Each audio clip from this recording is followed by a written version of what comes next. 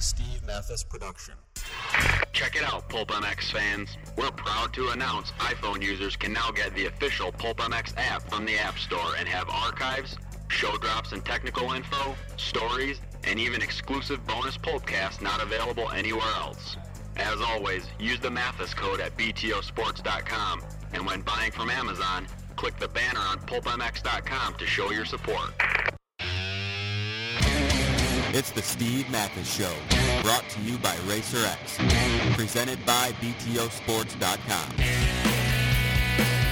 The original Moto Podcast featuring legends of the past, stars of today, season previews and race reviews, introspection, opinion, facts, and laughs.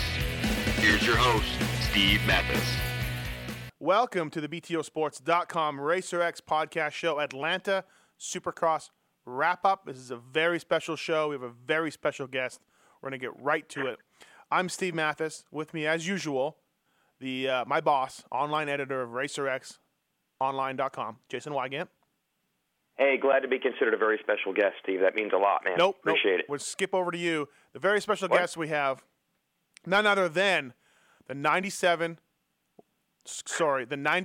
AMA Rookie of the Year, the 97 125 East Coast champion, the 99 Summercross 250 champion, and in my heart, the 2007 450 Outdoor Motocross champion, Tim Ferry.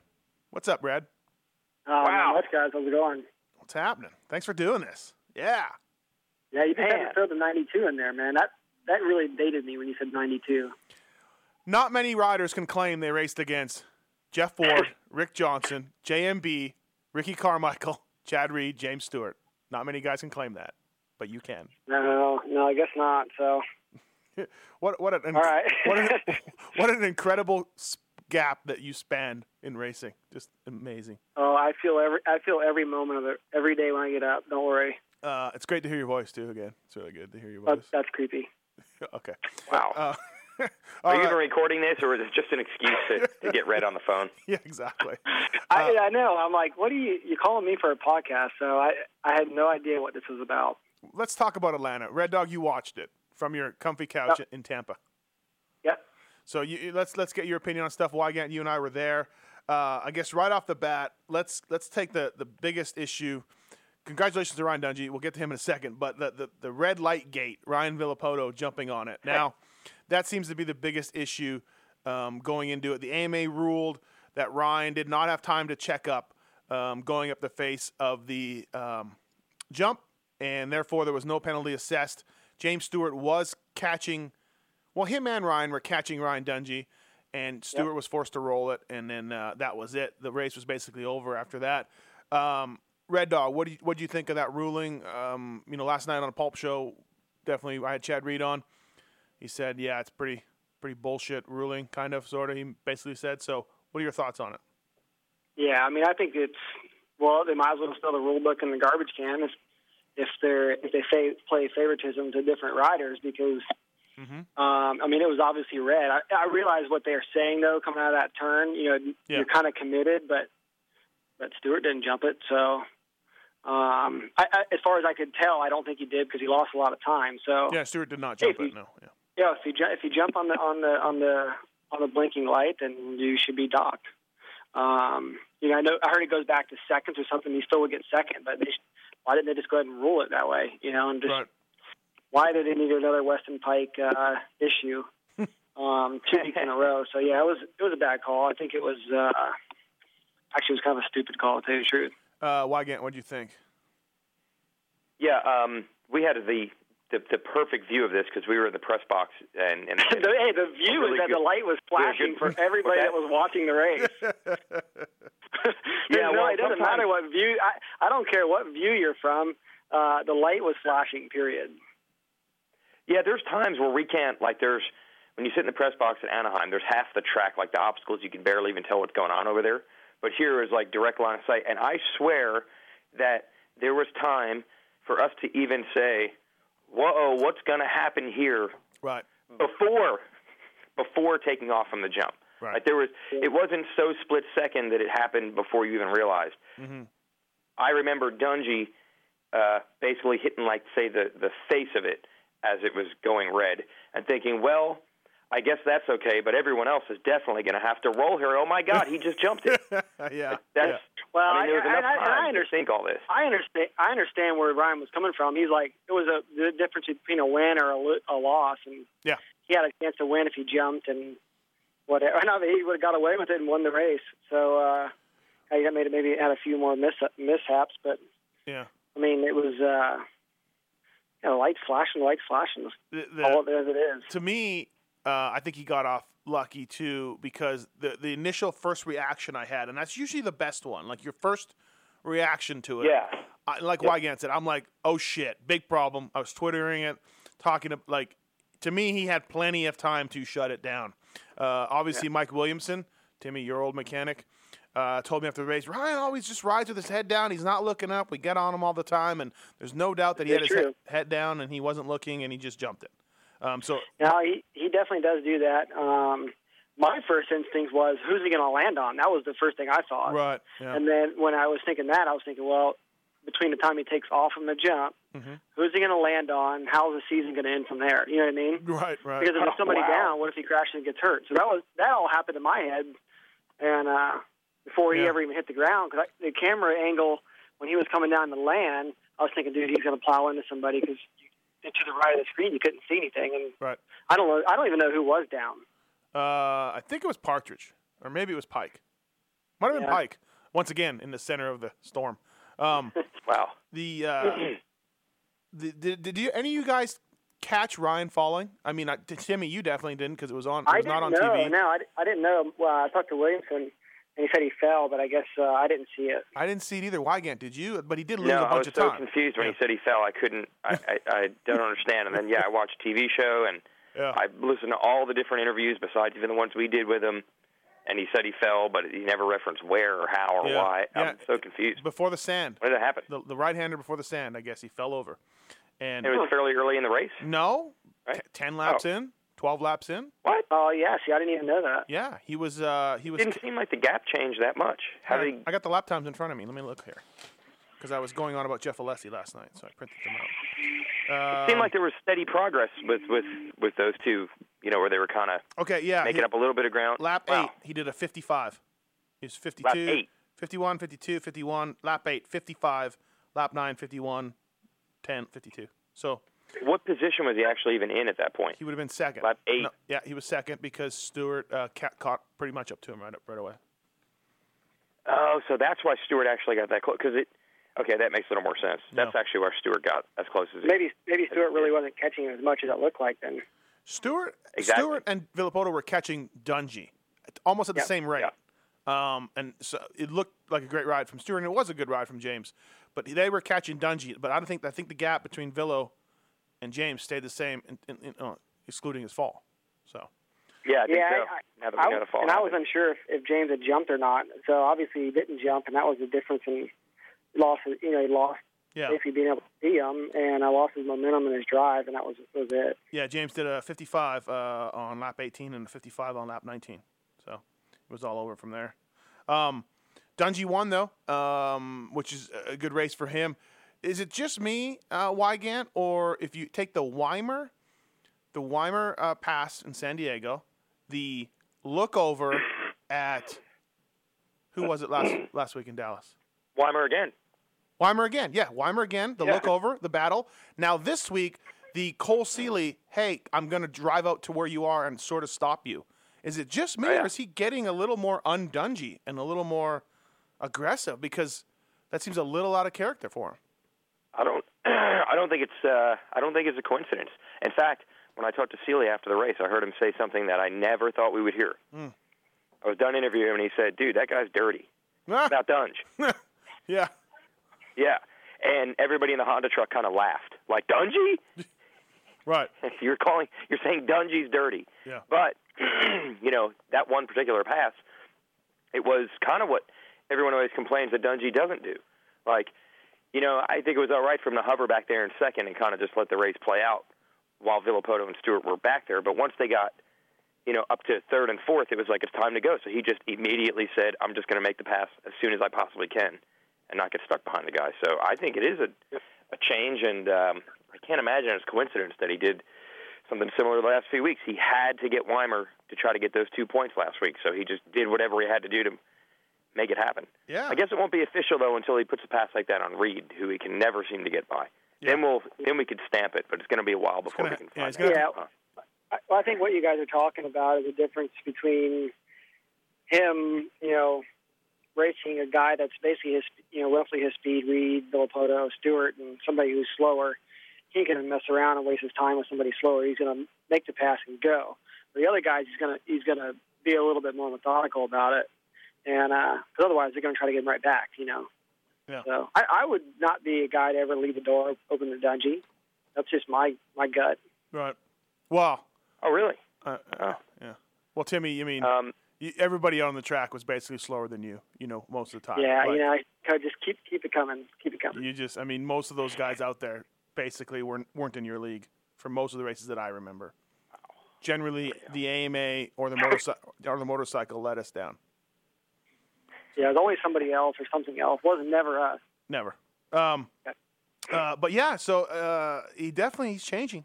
Stewart or Dungey's changing. I think Weimer sees it that way too, because I think he gets a little disrespect. He feels it's almost a disrespect. Like, I know the reason he's racing me differently than he's racing the other guys is because he doesn't think I'm at his level or their level. Right. So I think you're right, Timmy. Of course, Timmy's right? Of course. It's hey, what about the track? I liked it. The double dragon back thing was cool. The sand, I like the wall. Nobody likes the wall. Talk to any racer. Timmy, did you like those walls? Dude, honestly, I thought that was a better wall than some of the other walls. Oh, okay. There was somewhere to land. Right.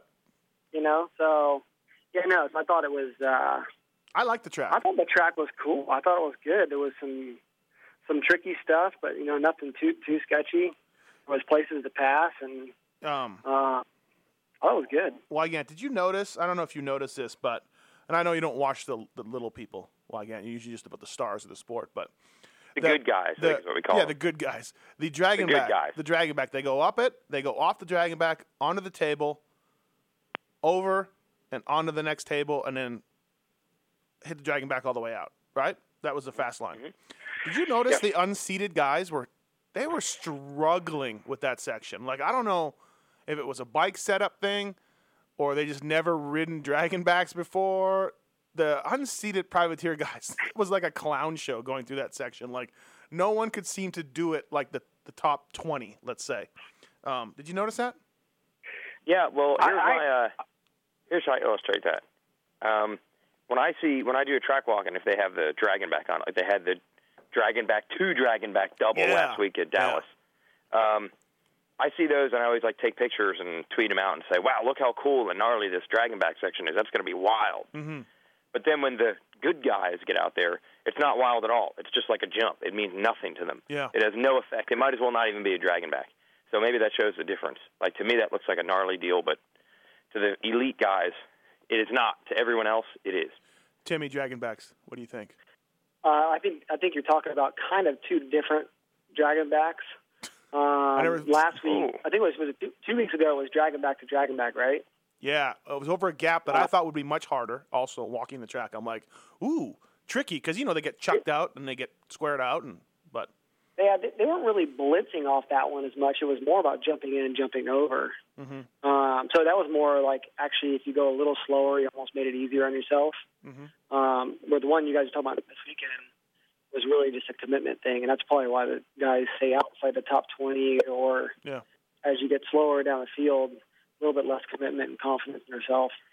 Timmy, you were good on Dragonbacks. You were so good. Actually, to tell you the truth, I did not like them. They sketched me out for some reason. No, you were because you never know if the front end's going to pop up or the back end's going to kick off the top. So, and if you don't commit, more than likely one of those is going to happen. Well, again, if I get out of hand on this podcast, just let me know if it starts getting weird. Yeah, you're getting borderline right now because sometimes I don't know what to say. Okay. I'll make the call on that. All right, I'll make the decision. Thank you. James Stewart, third place. Now, obviously, he won in Oakland. This probably wasn't as good as Oakland ride, but he was coming, and he was catching the leader. He got a terrible start. Maybe he's coming around. Maybe the whole East Coast thing, Wygant, where we said wait till they get to the East Coast on the red clay that he's so used to, and the tires and the. Maybe there's something to that because this was his second best ride of the year. Yeah, it's so hard to judge the Stewart thing. Well, go ahead. Good.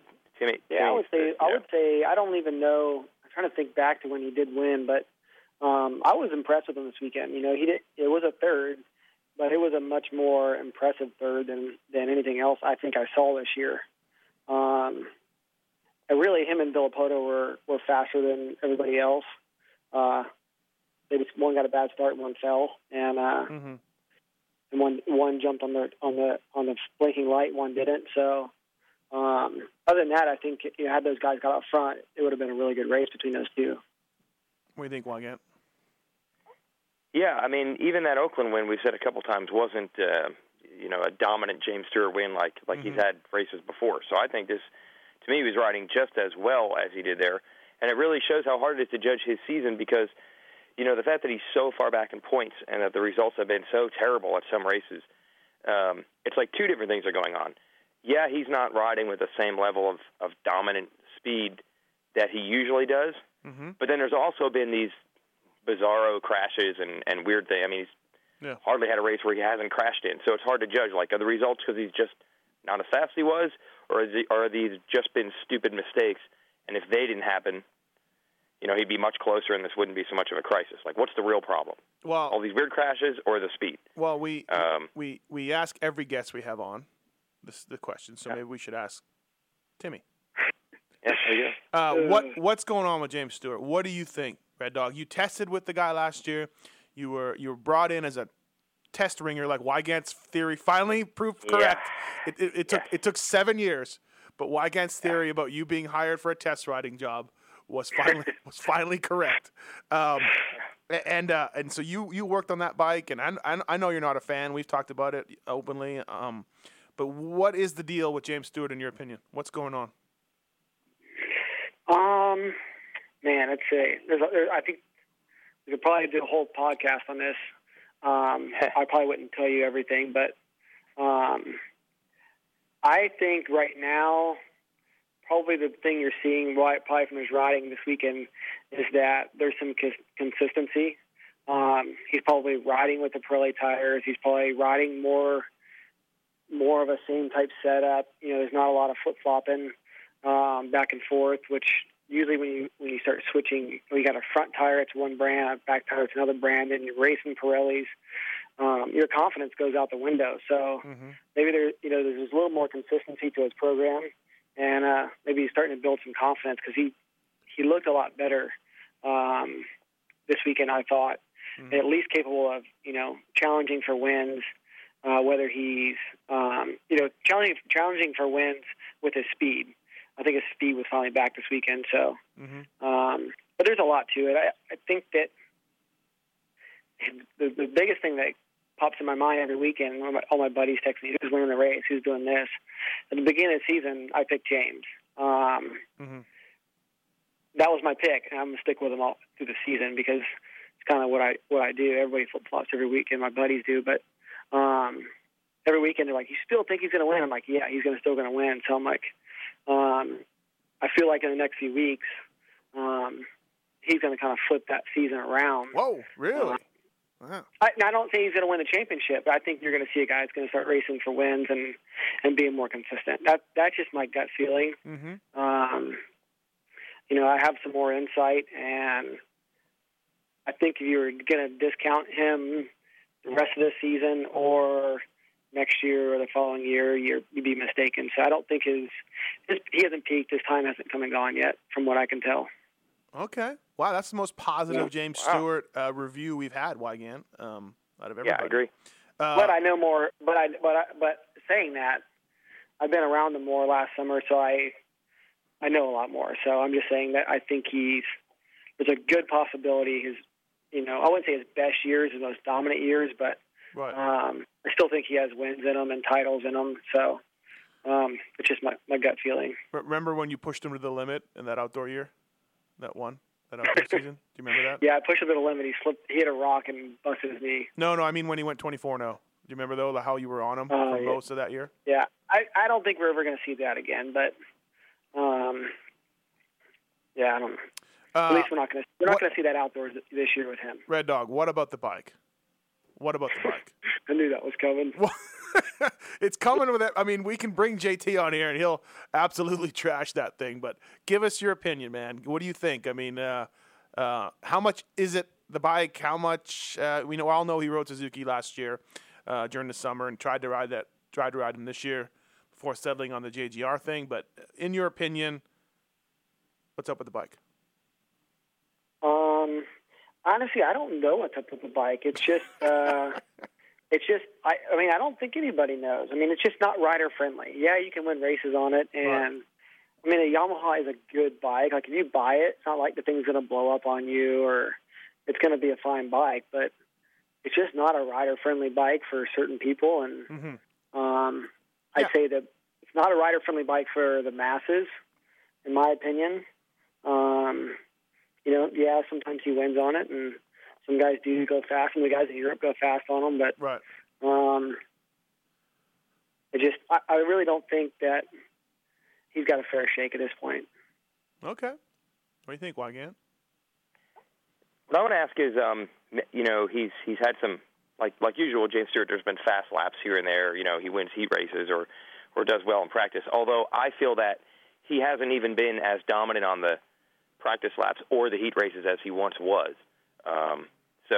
But the point I'm getting at is a lot of people are now saying this bizarre thing where they're like, clearly it's a bike where you can put in one good lap, but not 20 consistent ones. And I'm thinking, well, I know it's JGR, but this isn't a NASCAR team where they put the qualifying setup on the bike. Like, is there such a thing, Timmy, as a bike that is really good for one lap but isn't good for 20, or is really good for an 8-lap heat race? Like, that seems strange to me. How could that be? Is that possible? Well, I guess if you look at it in the fact that he has weird crashes and slips up here and there, very odd sometimes how he does it.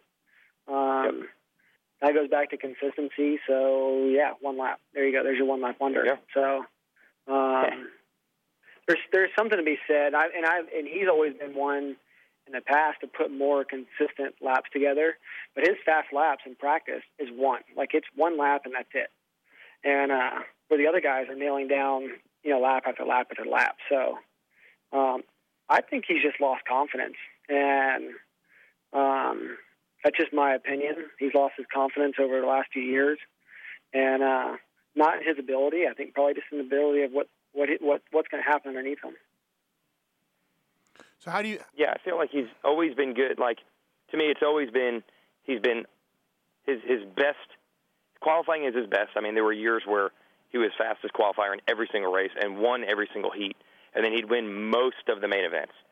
So to me, it's a pattern that's always kind of been there. It's just a little bit of drop-off every time. Now he's not always the fastest qualifier, but more often than not. And he doesn't always win the heat race, but he does more often than not.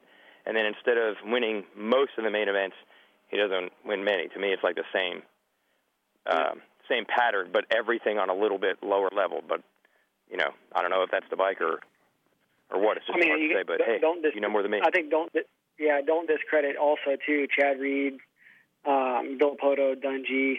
There's some pretty stacked guys there right now. Do you think, Red Dog, that Chad is faster than he was RC days and all that? I kind of think he is, and amazingly, I really think he is, and going into the season, I said a few times I picked Stewart to win, but Chad surprised me. He almost surprised me more than anybody. I am a little surprised to see Dungey, knock out 2 wins already, but I think Chad's performance has been the most surprising because of his age, running his own team. He's got a lot of headache and responsibility that goes along with it. He says it's the greatest thing ever, but it's a lot of work. So I'm almost most impressed with his results and the way he was riding right before he got hurt than anybody else. Yeah. All right. Plus, he was an old guy too, and let's face it, you're older. Well, dude, every year we think, okay, wow, he's just gonna kind of slowly fade away, but never does. So yeah. pretty impressive. Yeah. Remember that time when you won Budds Creek first moto? Remember that? Yeah, I do. Yeah, that was awesome. Yep. Back to you, Wygant. Yeah, that's the thing. I think to put it all on the Stewart bike to me is, I mean, that's what makes this thing such a mystery. There's like so many different things. Is the Yamaha itself weird and unfixable? The JGR guys not able to get the right setup, and it isn't the Yamaha, it's them, or is it just the other guys have stepped up, and even if the bike and the team were perfect, he still wouldn't win at his own level. It's so hard to figure out because there's all those variables. When he was dominating, it wasn't Villopoto and Dungey weren't there. So who do you want to discount or discredit? To say that it's all the bike, then you're saying that it's Villopoto and Dungey are just getting lucky that he doesn't have a good bike. You know what I mean? So it's hard to go in any direction. I think you're right. There's a lot of variables, to add to it. And like I said, there's three. Trey never really got to prove himself this year. Right. Maybe there was four other guys at it. You can't point at one single thing. Mm-hmm. But like I said, I still think that there's James Stewart's best races are possibly still ahead of him. That's just my gut feeling. I'm gonna make a prediction right now. Are you guys ready? I'm gonna make a prediction. Whoa. Go ahead. Whoa. James Stewart will win Daytona. Stamp it. Really? Yep. Gonna win Daytona. Watch it. You watch. We've discussed how your stamps are very smudgy, very transparent. They're not always in permanent ink. Sometimes they're not erasable. If he wins Daytona, though, that's a major breakthrough because I think that his big crash at Daytona last year was where the tide really seemed to turn. Like, okay, they get a problem. He's probably not going to win this title. Obviously, this bike isn't working. If he wins there, I would think that would be a big shot in the arm of the team. But let me put it to you this way, Timmy. I mean, how much is within the control? You have to admit that a lot of times in a series or in a careers, riders kind of are who they are. I mean, how much progress can a team really make? Like, how much can a guy really step up on setup alone midway through a season? I mean, is there a lot to be gained? Is that possible?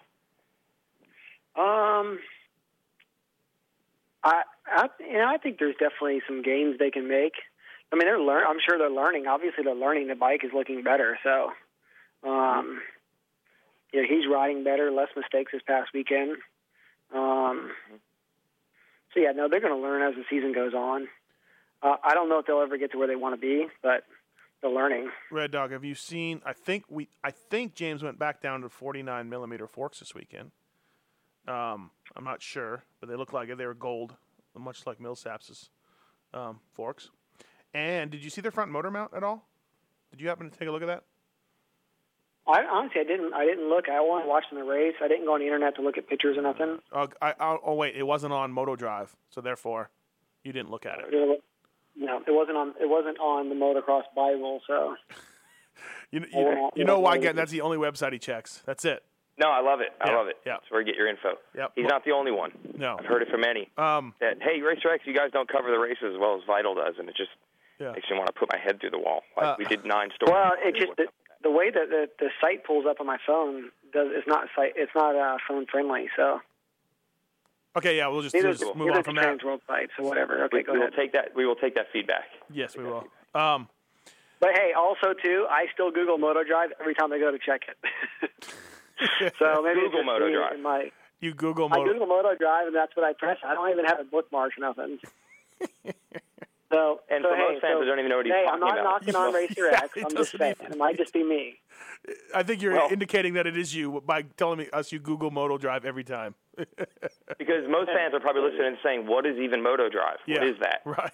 MotoDrive is now called Vital MX and probably has been for 5, 6, 7 years. 5 years. Yeah, something like that. 7, 8 years probably. Set in his ways. Red Dog. Motor mounts. Go back to motor that. mounts. Front motor mount of James's bike is now a rubber-mounted motor mount. It is. It's coming off from the frame into obviously aluminum pieces, steel, and then in the center is just a rubber strut, and the bolt goes through there. So basically, the front motor mount is floating. Really? Yeah, it's bizarre, and it's a radical change. As you know, Red Dog, thickness, position of motor mounts make a big deal. Most of these teams are dropping their motors a little bit down and to the front. It just tells me that they're still reaching. And if he switched to 49mm forks from 51s, it tells me that it's just still stuff going on. You know what I mean? In bike setup wise. There's definitely still searching, I'm assuming, and I'd be afraid to ride with rubber mounts. I don't know. Is the motor falling off the bottom of the bike or something? No, I mean, there's still a top one and a bottom one that I imagine are. Yeah, no, I know.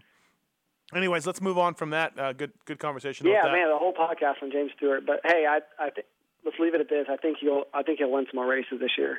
Do you feel at all that maybe you're responsible for his fall on that Yamaha because you couldn't set it up properly last summer? Just throwing that out there. I would definitely tell you I was discouraged that. Well, I mean, a lot of stuff happened, besides just the testing stuff. But right. I was discouraged that we couldn't. Sergio told me that one of the first times you went to James's house, you rolled up to the jump and you went, "Dude, I'm sorry. I don't know what I'm doing. I'm so lost." Honestly, I mentally quit a few times. Put it that way. But my drive just kept me going. I'll do another lap. The drive of a champion, Wygant. The drive of a winner. Ooh. From Russ. Did you see my tweet just a while ago? Yeah, where you said you had a nightmare about hitting. Oh, dude! I woke up in the middle of the night, just freaked out. I just picture myself going to the face of those huge jumps out there again, and I was just like, oh no. Well, I'm too old for this. I played the Stewart compound on the video game that he has, and I'm pretty sure I was at his house a couple times. I'm pretty sure those are really big jumps. Well, put it this way, I was there last summer riding quite a bit, and I was 36 at the time. I was still 36, but 36, and I was thinking, man, 36 probably really shouldn't be jumping this high. Anyway, I had a job to do. Hey, guys, thanks for listening to these podcasts. They wouldn't be possible if it wasn't for BTOsports.com as well as the other advertisers. So I appreciate if you just listen to this, deal with it, order some stuff from BTO, and then we'll get right back to the show. Thanks.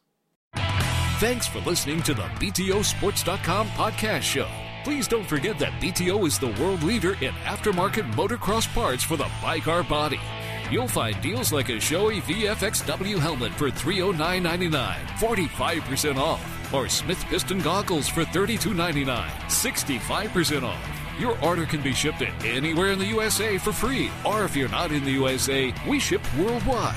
Check it out at BTOsports.com.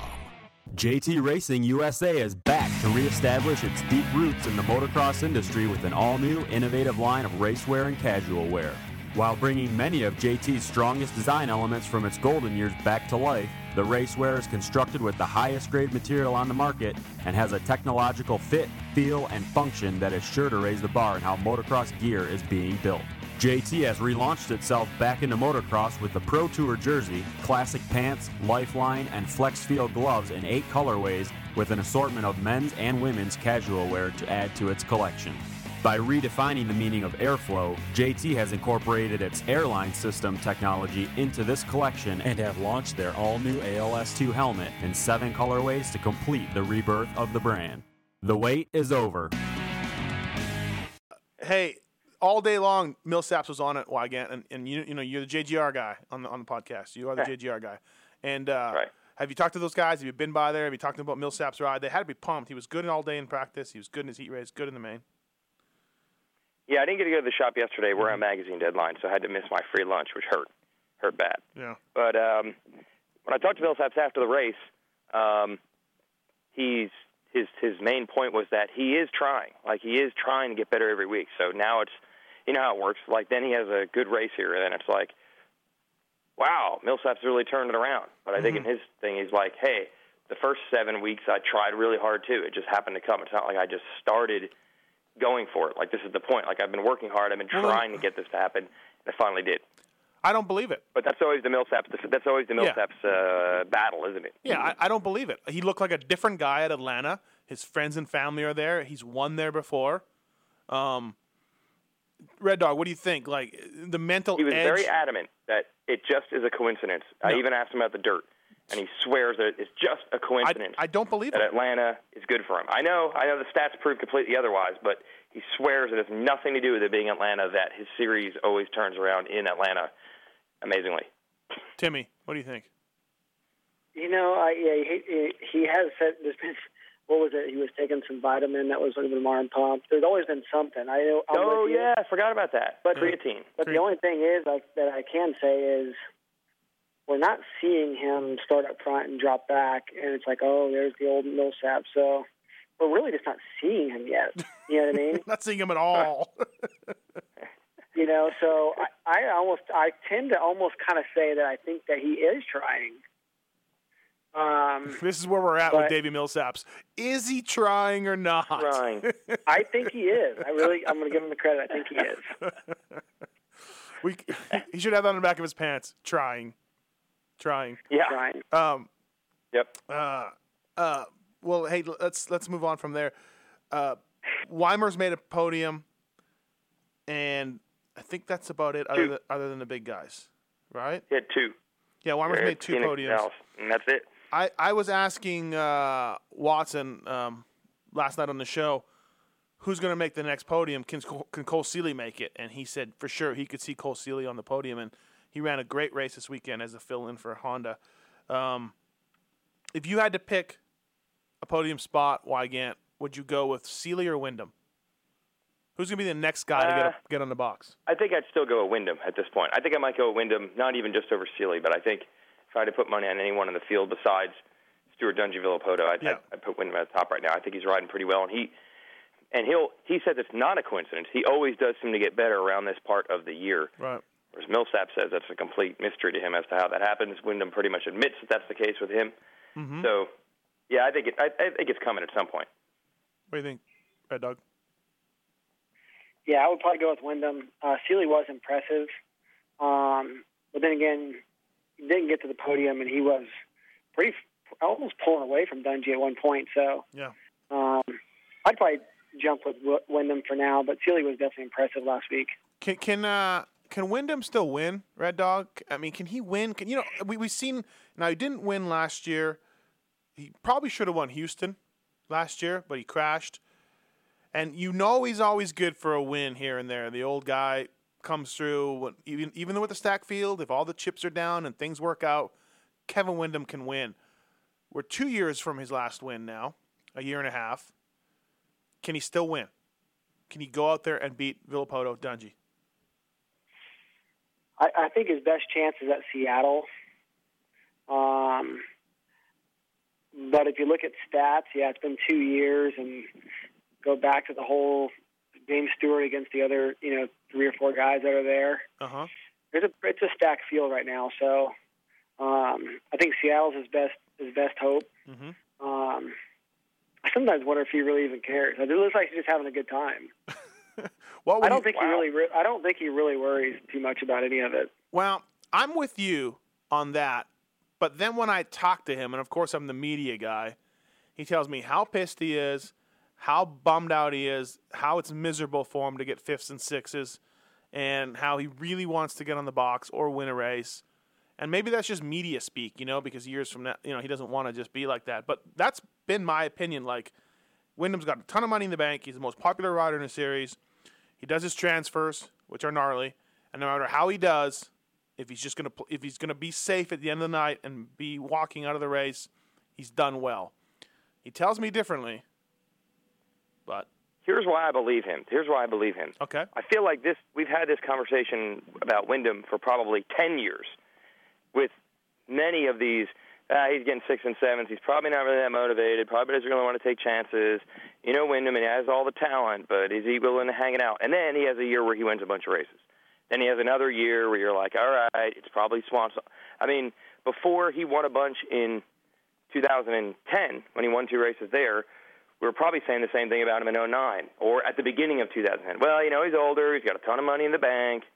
He says he wants to win, but can you believe him? And then he actually did. And then last year, remember it, Vegas Supercross, he was right in the hunt. Like, I don't know where he was finding that level of speed improvement from the beginning of the year to the end. but he had gotten right in there with those guys at the last race of the year. So I always feel like the potential is always there. I guess at some point it's finally going to be done. But we've thought he was not in that position a million times. And then just when you think, yeah, I guess maybe the fire's gone, he does it again. So I tend to believe it when he says it because it's happened before. I think if he got excited enough on a Saturday morning, it was a good possibility. He seems like he's kind of a guy. If he's in a good mood, then yeah, everybody needs to watch out. But man, I don't know. I think if you go back to 2010, look at Villopoto's fitness compared to what it was then to now. I don't know, man. I think yeah, it's true. In 2010, when he won, Stuart Reed were gone. Villopoto goes hurt at the end of the year also. And then I think Dungey was, the last 2 rounds or so, was like, all right, I'm just trying to lock up this championship, and he was all freaked out about that. I mean, the window is definitely open, and Wyndham took full advantage. But, right. You know, he still made it happen. And I'm sure 2 years ago we were saying the exact same things about him as we are now. Probably. I don't think it has anything to do with age, though. So 2 years is not that big of a number.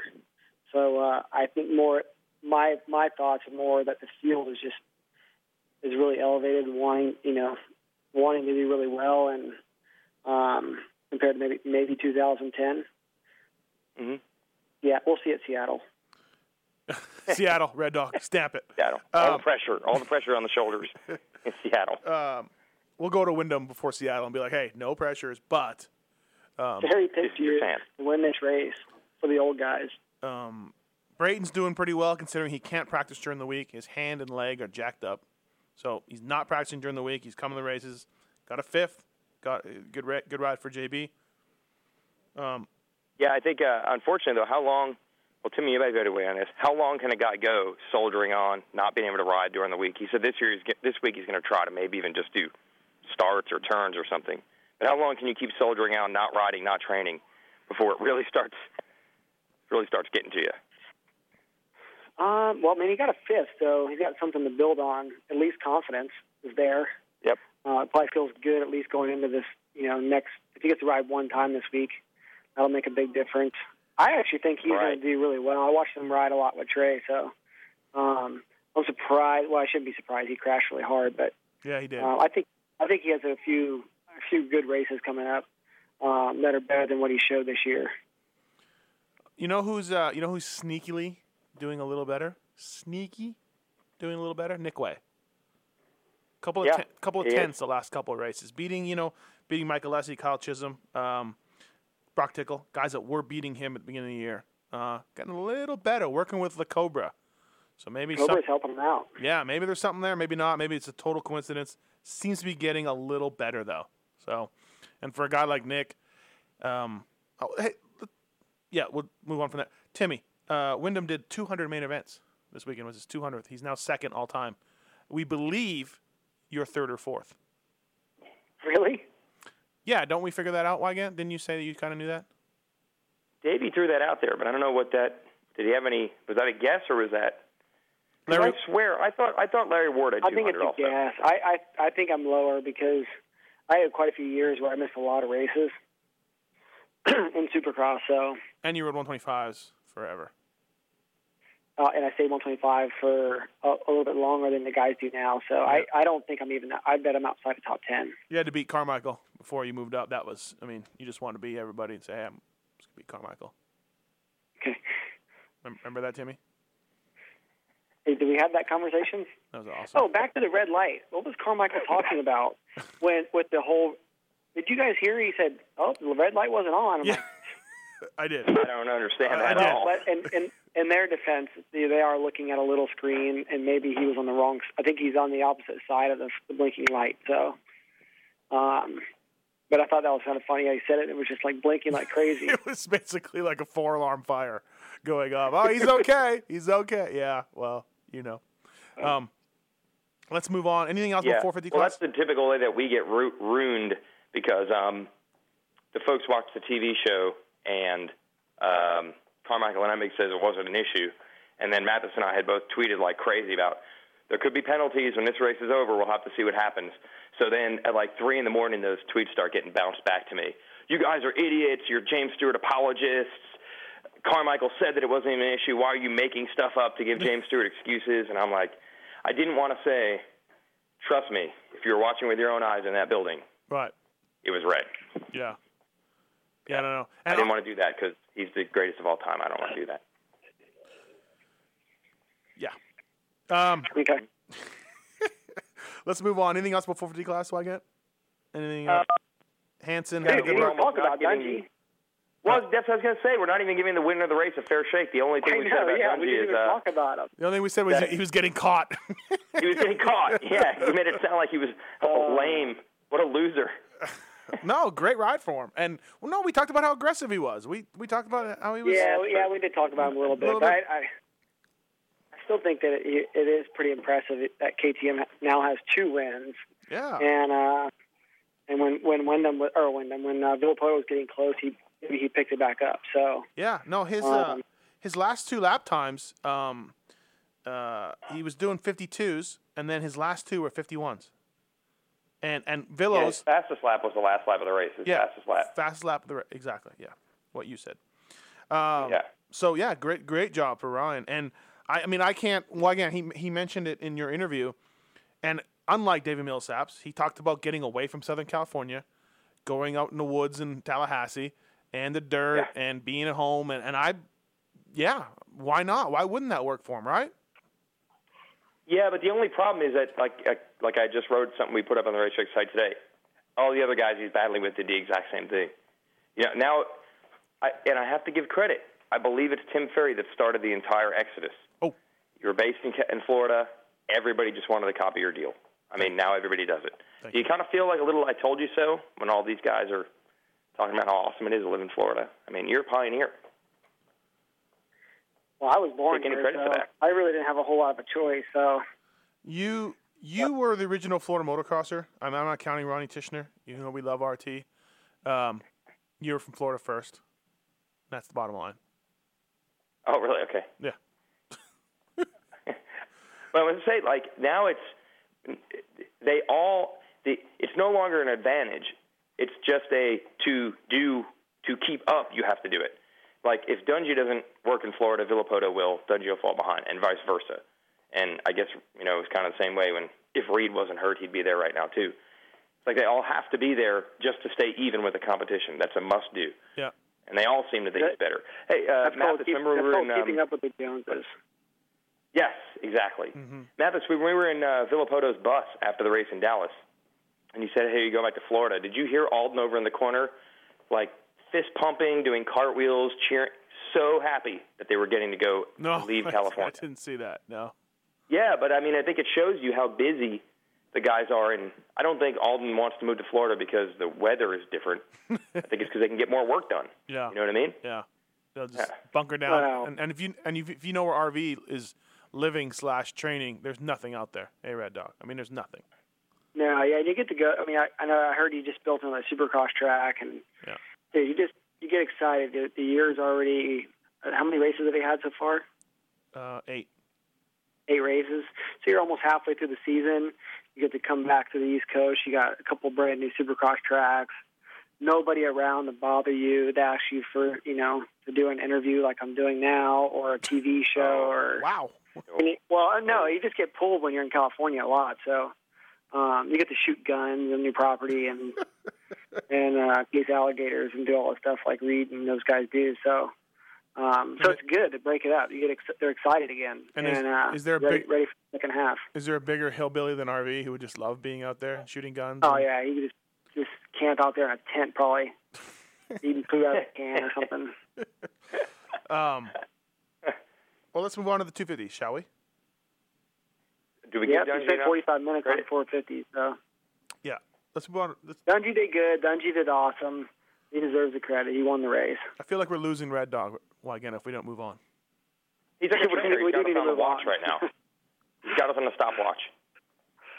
45 minutes. I don't even know who races the lights class anymore. Go ahead. And there you go, folks. Expert analysis by Tim Ferry. That was only a joke for you. No, I know you don't. Well, no, you couldn't name 10 lights riders a few years back.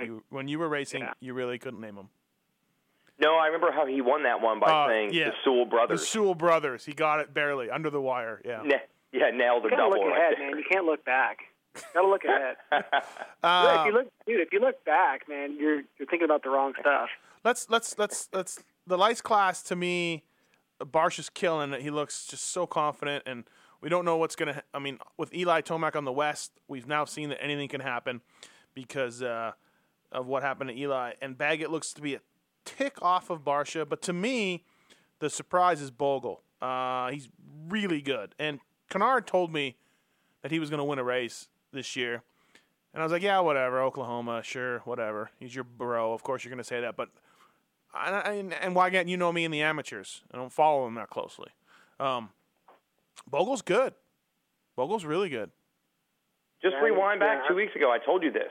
I told you, like, I talked to Geico guys. I talked to people involved. Like, he was right there with those other riders. That's the way that team seems to be. You know, they bring in the next guy, and he's able to ride, train, match up with the current guys on the team, and he winds up racing and around their level. I mean, I think it's been good, but I kind of thought he would. Yeah, and I think that team in the last couple of years is obviously stepping it up a little bit too somehow. You're kind of bridging that gap up to the pro circuit guys, and I think Barsha is just kind of a step ahead of everybody. Bogle's impressive though. He's I think his attitude makes it easy for him being a rookie. He just kind of seems like a free spirit, like he's having a good time, and I'm pretty impressed. I'm not impressed with his handlebar position, but other than that, he's riding good. What's wrong with his handlebars?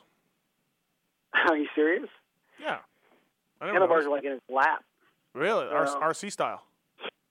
Well, RC style back in the day. Yeah. Before he went back to standard position. So. Right. Yeah. RC Honda style.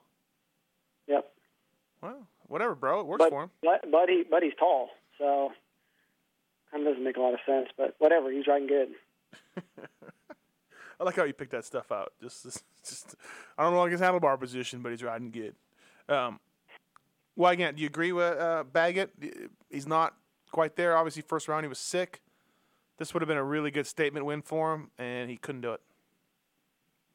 Yeah, definitely haven't seen. You know, I think coming into the year, you thought it could be even up. Hard to pick between Barsha and Baggett, but definitely, even as much improved as he was in Atlanta, he still wasn't quite there at Barsha's level. But those points could come back real quick, as we saw there out west. So it's definitely not over. I just do feel that, to me, Barsha, maybe just because he's the champ, or maybe just because of the way the guy's personality is. You know, I was talking last week how no matter how much drama goes on, you know, whether he's running into guys or not, none of that stuff ever bothers him. Like, do you ever see Barsha stressed out at the races? Ever? No. You know what I mean? No, not really. So I just feel like other guys come in and they're maybe searching or they're trying to get things right, and I feel like Barsha just always shows up thinking, I'm going to smoke these guys. And now he has the championship, too, and a little more experience in Supercross than some of the guys he's racing, say Roxon and Bogle or whatnot. So I think you add that all up, that makes him a pretty tough package to beat right now. Yep. It's hard to consider Barsha the mature guy of the class, but he almost is. He doesn't look like he is fearful of anything. So right. He rides with no reserve. So, he's a lot better than everybody right now. So, it is what it is. But yeah, he's riding good. You know, I wonder if Stanton has something to do with that. Is he still working with Stanton? Yeah, still working with 6-time. Yeah. Something's happened since then. So, he is kind of a different personality. You know, he's a little wild, but he's consistent now. Yeah. So maybe he helped him out. Stanton, we did talk to Stanton in the press box and got him to cut his hair. Got him to shave his goatee a little bit. So things are working out. What about Mookie? Ooh, actually, the one thing I'm not sure about there, he crashed in the heat. Was that because the bike cut out, or was that completely unrelated? That's what I don't know. I don't know either. Yeah. That's a good question. It was kind of hard to judge. I mean, the way that he went over the bars indicates that a bike could have a problem there. You know what I mean? It wasn't like an error. Like an error, that could have been a bike cutting out. and just sending him over the bars. Could have. I don't know. He only just barely came up short, though. That was a tricky section. So. It was. Yeah. I mean, you would have. Yeah. You would have done it, but yeah. Yeah. I mean, I would have triple it easy, but if you go back to the guys that are like we were talking about with the Dragonbacks, the guys that are outside the top 20 or around 20th that really weren't even jumping that section. So. Right. I don't think his bike cut out. Now something could have happened in that crash. Yeah. Well, no, he missed the second practice session because of his bike. Oh wow! So yeah, and Big James told me they've had that problem even during the week. Oh really? Yeah. Yeah, they've missed days of practice because they couldn't get the thing running. Red Dog, you could have just the bikes don't hesitate anymore without the cars, but sometimes they don't run. You hear that a lot. Maybe you could have showed him, Timmy, how to put his mechanic on the back and then dumped him off, like you did to me. Maybe that. I'm just glad there was nobody for him to swat his big old hand at when he was so pissed off and threw his goggles down. But imagine that guy just come around, just swung his big old arm at you and just cleaned you off the bike. Yeah. What else in the lights class? You know who's doing well, Wygant? Timmy doesn't know him, doesn't even know anything about him, but Jake Canada has stepped it up with more support from the Moto Concepts team. He's been top 10 both races, I believe. He's done well. He's been better than I thought. Yeah, but I believe when we had our mega preview of the East, you said that with that kind of support, you could see him start making strides into the top 10. So congrats to you. Yeah. Although I know you're biased based on his last name. Yes, still. Exactly. That's to you. No, it's good to see. You know the Malcolm thing? You know how shit sucks? Like, the guy had a pretty good result last week, even despite some trouble, and then he probably could have won a heat race here. Like, look at the difference. We could have easily left Atlanta saying, man, Malcolm's right in this. He could win the championship. And now you're like, oh. Yeah. Done. Well, now, yeah. Well, he's riding good, and I think he's probably going to have some more good rides, though. So maybe is this his first season Supercross? No, second. Second. So, what's again? Second one. But he's riding good, though. Wygant, well, let me ask you this: is Roxon out of it? I mean, is that sixth? Is that? I mean, obviously he's not out of it, but you know what I mean? Like that's sixth place. That hurt. That hurt. Yeah, it hurt, but no, I don't think he's out of it. I think it almost more comes down to Barcia. If Barcia continues to do what he's done here these first two races, then I don't know if it matters if you're 5 points behind or 15 points behind. But if Barcia has a bad one, then the 15 points is nothing. I mean, I think Roxon is riding well enough to be able to win some races. I don't think he's going to win like 5 in a row to get all those points back, though, so he would need some help from Barcia. But I think he's riding well enough to be right there to win some races for sure. As a mechanic, man, that Mookie thing, I've been there, and that's a terrible feeling. Although, like, if it's ignition or whatever, like, I'm sure they did this. I'm not second-guessing them. Take everything off the bike. Injectors, CDI, plug cap, ground, kill switch. Take everything electrical off the bike and put a new one on. You know what I mean? How about just start over with a new bike? Well, they can't do that. We're at the top of racing, so take that bike and put the thing in a corner and give them a new bike. They can't, Timmy. They can't. You should know the rules. You can't bust out a new bike in the middle of the day. No, I'm talking about just in general. Like, if you're having issues with a bike, are you going to sit and mess around with it and miss days of riding? That sounds stupid. Oh, yeah, right.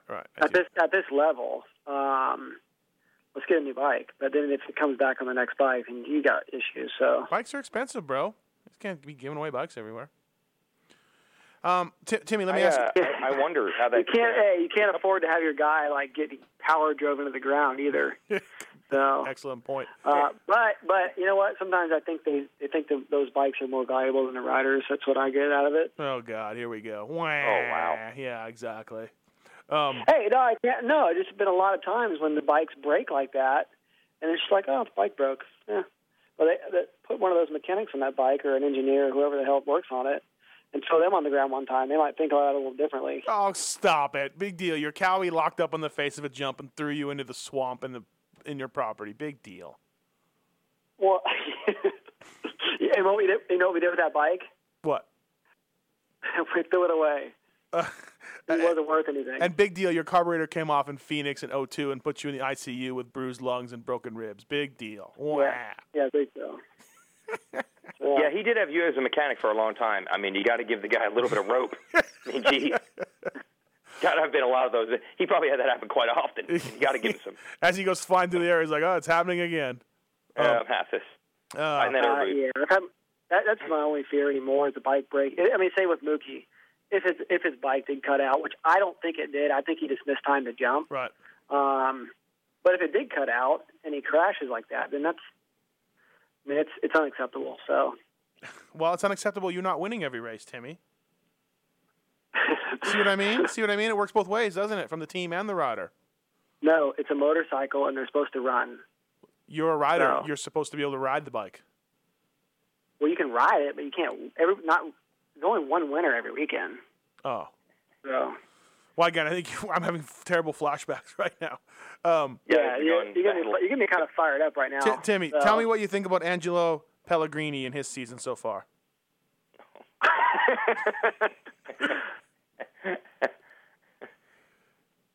What do you think? One of the Sewell brothers is out there. If you just want to use him as a go-to, I know some of the guys out there. If you just want to talk about a Sewell, you'll be safe too. There's one of those in the class.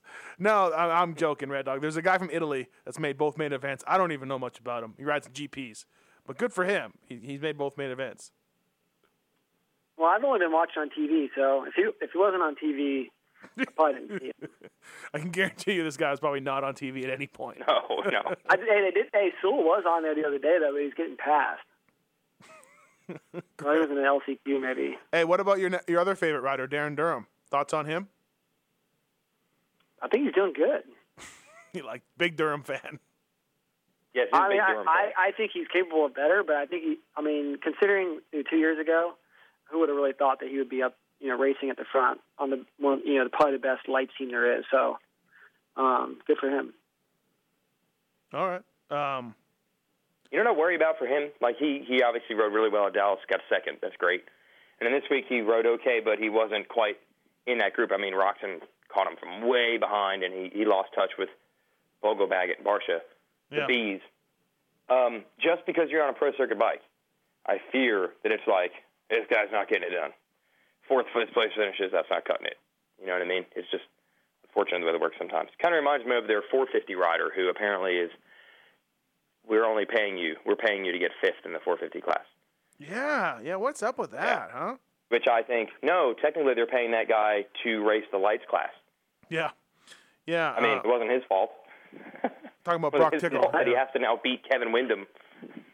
I don't know. I think Mitch it comes off as kind of a hard ass, but I think if he knows Durham's putting the work in, he ain't worried about it, Yeah. Well, apparently though they're pretty hard on Tickle. Well, Tickle's been up and down this year. I mean, he hasn't been. Nope. He's capable of being more consistent and running up front a little bit more. So, and let's face it, it's a lot of work for them to put a 450 guy on the road and stuff. So, they want him to do better. It's kind of thorn in their side in a way, Right. Not saying he's a thorn. I'm saying to add another guy in a different class. No. I mean, those guys now they have to go back and forth. Between each practice, Bones or Mitch or whoever has to be down on the track. So it's doing double the work. Maybe they're not going down there. Maybe that's why he's not doing good. I don't know. Timmy Ferry says that Brock Tickle is a thorn in Pro Circuit side. Stamp it. Oh wow! No, I didn't say that. I just direct quote. I guess I did say it. I just didn't mean it that way. Hey, on the lights team situation, we've heard a couple times here. I think it's the long-term goal of KTM and the JDR team for them to eventually become that type of team. Like they'll be there. Every other factory doesn't race in the lights class any longer, so I think they're hoping that JDR could eventually become that. I think they are. Yeah. But you get one high-profile problem like this. Wonder how far back that sets that process, to try to assign another hotshot amateur kid and say, oh, actually, no, the factory's not going to be in the lights class anymore. Roxon was the last one. Now we're going to put you on JDR. Yeah, there's no chance of that. Like, if there's a really good kid, he's going to be like, no way. You know what I mean? Like, just like Ricky did. Just because of this one thing. Or just like James did. One thing. What about Malcolm Stewart's bike not starting that one weekend? Forget it. Yeah. Well, Stewart, it's a shame how that works. He didn't ride for Pro Circuit. He rode for factory, so. Is this the part of the show where I talk about Jeff Alessi's lap times? No? You hit this on your other show last night, too? Oh, I did 30 minutes on this. So maybe probably not. I don't need to bring it up. But. No. I'm actually running out of time, too. Can I just say, though, Jeff Alessi did 156, and after that, he did a 58, and then he did a 59s, 259s, and then they were all a minute. Mike Alessi, his brother, did 53. Jeff did 112. 112. Mike Alessi did 55. He did 111. Mike Alessi did a 54. His brother Jeff went 113. He's 20 seconds slower a lap than Mike, who got 12th. He, on lap 11, he did a 111, and Villapoto did a 51. So, 20 seconds slower than Ryan Villapoto on lap 11. 20 seconds. You should, if you can't ride 20 laps, you shouldn't be out there. Thank you. That's all I'm going to say. Maybe he didn't have brakes. Maybe a shock was blown. Maybe he didn't have a clutch lever. Let's hope there's a better reason. Maybe he didn't have a clutch lever. I think he still goes. I think without a clutch or brakes, you could still go faster than that. Thank you. Maybe if he pulled off, Dad was going to get pissed. Oh, there's no doubt. Yeah, no. Tony told me this weekend that Jeff is like one of those big Clydesdale horses that don't know what they're doing, and they're clumsy. But at one time he hits his stride and starts running. And Tony said his hope is that one of these years he starts running, because right now he's just tripping over his legs. He's too gangly, too clumsy. He actually told me that. So. Okay. Memo to Tony: it's year 10 of the career now. Year 8. So. Okay, that's all I'm going to say on that. I'm not going to go anymore. Anything else? Do we have anything else to talk about? Wow, okay. Feel good. Hey, Tim Ferry, thank you for coming on. This has been the best one we've done ever. Yeah, I'm feeling really good about it, actually. Well, again, how do you rate Timmy on a scale of JT Ping? Well, those guys are way funnier than I am. Timmy has to overcome, of course, being held back by his partnership with you. Mm-hmm. That's always been a factor, I think, in his career. So, you got to factor that in. It makes it hard to judge. Timmy, remember when we went to Disney Nations and lost? That was awesome. Oh, I do remember it. That was awesome. That was a tough loss, man. Jeez. Okay, enough about me and you. All right. Hey, Red Dog, seriously, thank you for coming on the BTO Sports. Hey, you know what? I want to clear something up, actually. Okay. All right. Ooh. This should be good. What? This is good. I'm excited. I don't know where. Yeah, go ahead. We're almost getting to the point where I think people are starting to not like me because you mention me so much. That really hurts. I'm getting some hate mail, actually. Really? Oh. Yeah, like people Twitter me all the time. Hate tweets. Yeah. Yeah. Well, do we want to tell the McGrath story? Do we want to tell the McGrath story to Timmy? What about the? Yeah. What do you mean that that he was under pressure at Summercross and crashed? No, not that story. Oh. The Atlanta Best Past Weekend story about how he was just there. I think people will appreciate that. Go ahead, tell it. Yeah, so we were scrounging for free dinner as we do every week, and Honda still had some stuff left. Macaroni Grill. So we went over there. It was Macaroni Grill had catered for Honda. It was me, Mathis, and we ran into John Knowles, who Timmy you know well. He's the goggle guy for Scott, folks listening. So we're just sitting there, three of us eating dinner, not being important because we're not. And all of a sudden McGrath rolls by, and I'm like, hey, what are you doing here? He's like, I already had plane tickets, so even though the team's not here, I decided to come out anyway. So then he crouched down, didn't even take a chair, crouched down to be able to talk to the three of us goofballs, goggle guy and two media guys, McGrath. And then we were, just having a normal conversation, and we were so impressed with the normalcy of McGrath that finally Mathis had no choice. He could not hold back any longer and told McGrath, praised him for how much of a normal guy he is. I couldn't. And I don't think McGrath had ever been praised, so they didn't understand, like, what do you mean? Yeah. And we're like, but, you were, like, on top of the game for a long time. Like, you have every right to just be wacky. Like, yeah. No entourages. He had a little bit of one, but not really. no entourages, no weirdness, no stuff going on with MC. Just a normal guy, the best in the sport, saying hi to everybody, drinking his balls off at Havasu on the off weekends. Just being a normal guy. Yeah, he was the last of the normals. Thank you. Last of the normals. Who knows where it's going from? Going from here? So. And then he got up after a 20-minute, 30-minute conversation and just walked off by himself, and no one really looked at him. Just Jeremy McGrath walking through the pits.